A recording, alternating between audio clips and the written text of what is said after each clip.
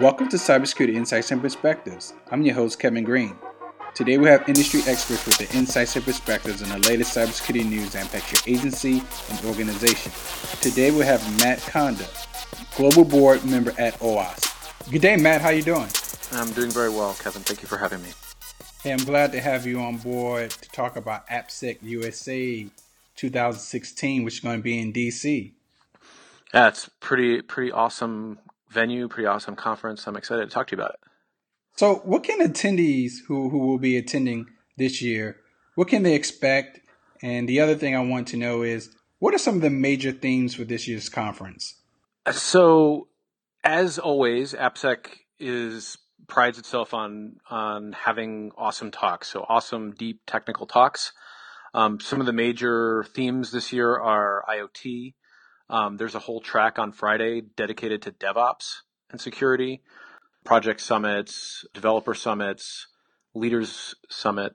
I think there's also some things carved out to meet the intelligence community's needs, seeing that we're in DC. So that's exciting. And there's always HallwayCon at AppSec. So there are a lot of things going on, something for everyone. Who are some of your keynote speakers this year? We managed to get Dan Geer, who's sort of a luminary. If you're not familiar with him, I'm not sure I can do justice in introduction, but he's obviously got a storied history in the intelligence community and in general with Usenix and others. We've got Joe Jarzenbeck, who's got experience with the Air Force and others. Matthew Green, who is an applied cryptographer at Johns Hopkins, who has very active things to say about practical and journalist-facing cryptography in the public space frequently. And then we've got, rounding that out, Sammy Kamkar, who's, I don't know if it's fair to say, but sort of the prodigy hacker turned sort of security expert, and with MySpace hack, Skyjack, and Evercookie, to his name, things that are widely publicized, and excited to hear what they all have to say. Can you talk briefly about some of the training sessions that will be at this year's conference and what some of the attendees can learn from the training sessions? Right. So during AppSec, Tuesday and Wednesday are dedicated to training and some other events. And there are 6 classes this year. 2 of them are on IoT, exploiting control systems and assessing IoT systems. So those are a big focus this year. There are 2 tracks around DevOps and security. They have to do with securing your build pipeline, running static analysis as part of your delivery process. And then there's a track about mobile, looking at Android, and a track about secure Java. And, all of these are historically very well received and attended and, provide industry-leading training right in the conference venue prior to the conference talk days. And so it's a great opportunity to get access to application security training. There's a Women in AppSec initiative at this year's AppSec USA. Can you talk a little bit about that and what that's about? Sure. So the Women in AppSec initiative, or some people sort of refer to it as WIA, is really around trying to break barriers of entry into the information security workforce. So there are a couple of different events that are taking place that are essentially run by the WIA organizers. There's a networking event Wednesday at 5 p.m., which is sort of the day before the conference starts. There's a mentoring luncheon Thursday. And then there's a planning meeting on Friday where folks that are interested in WIA will sort of map out the future and find new ways to help bring women into AppSec in particular. This is something that the board supports, the local organizers support, but it's really being run by the folks that are foundational to WIA, which include Bev Corwin, Johanna Curiel, and Michelle Durant. So we're very thankful that they're helping us to learn to break down these barriers. What are the actual dates of AppSec USA this year? They're the 11th and 12th are the training days, which is Tuesday and Wednesday. of October. And then the 13th and 14th, Thursday and Friday, are the days where there are speakers. And there are several tracks of speakers. I think it's 5 tracks of speakers throughout the day, Thursday and Friday. Matt, I'm going to shift gears for a second, and I want to talk a little bit about OWASP mission and what you guys are doing in the AppSec space. Gartner estimates by 2020, there will be close to 21 billion connected IoT devices. I want to know from you is, how is OWASP positioned to increase the visibility and evolution in the safety and security of this world's software? Because with all these devices, the software footprint is going to grow. And I want to know how OWASP is working in this regard. That's a great question.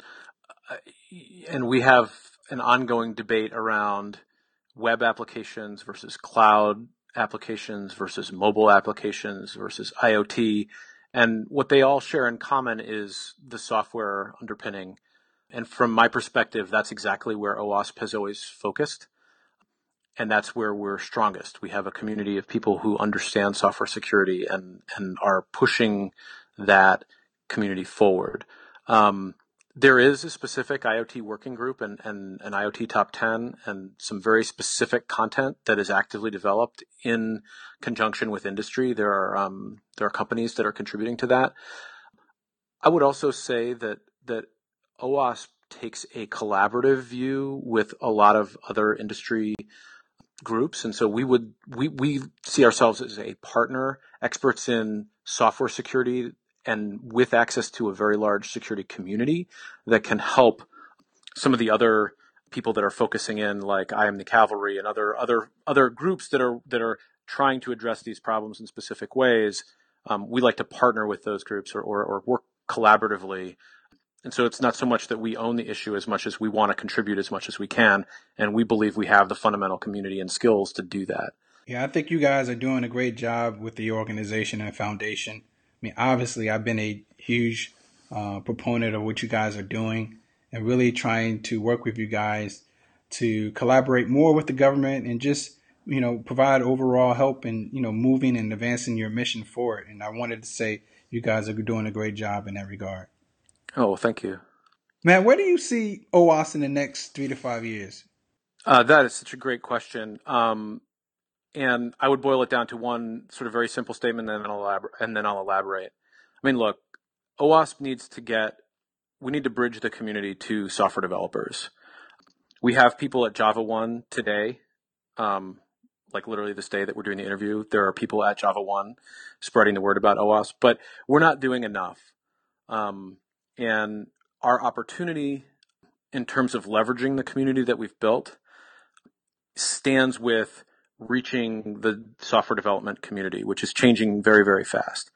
I mean, I sort of like to step back and thank the people and think of the people who came before us, right? Like, so we have a current board and current projects, but, think about Jeff Williams and Dave Wickers and Tom Brennan and Michael Coates and Jim Manico and all these people who were building OWASP from the beginning, right?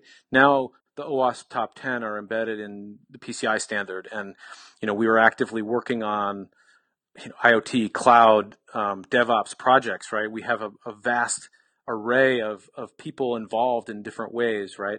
And so we're in an ideal position to guide the industry forward. And it's really, I think, a question of whether we can jump that bridge into the development community and start to be comfortable there, have the community be really fundamentally integrated with the development community. As a board, we're looking to think about, how do we not grow 10% year over year in terms of membership? We're trying to think about, how can we double or triple or quadruple our membership? How can we reach more people, and not just a few more people, but a lot more people? And one of the things I think anybody in the industry can observe is that the market is growing, the industry is changing. This is becoming a very mainstream, common thing that people are worried about security and application security specifically. And what I would like to see us do is bring people like Oracle and Facebook and Apple and Microsoft and all these companies that are, employ, tens of thousands of developers into a position where they're part of this community fundamentally. They have a seat at the table. They have people on the board. They have events specifically for them. And to me, that's the direction that we need to go.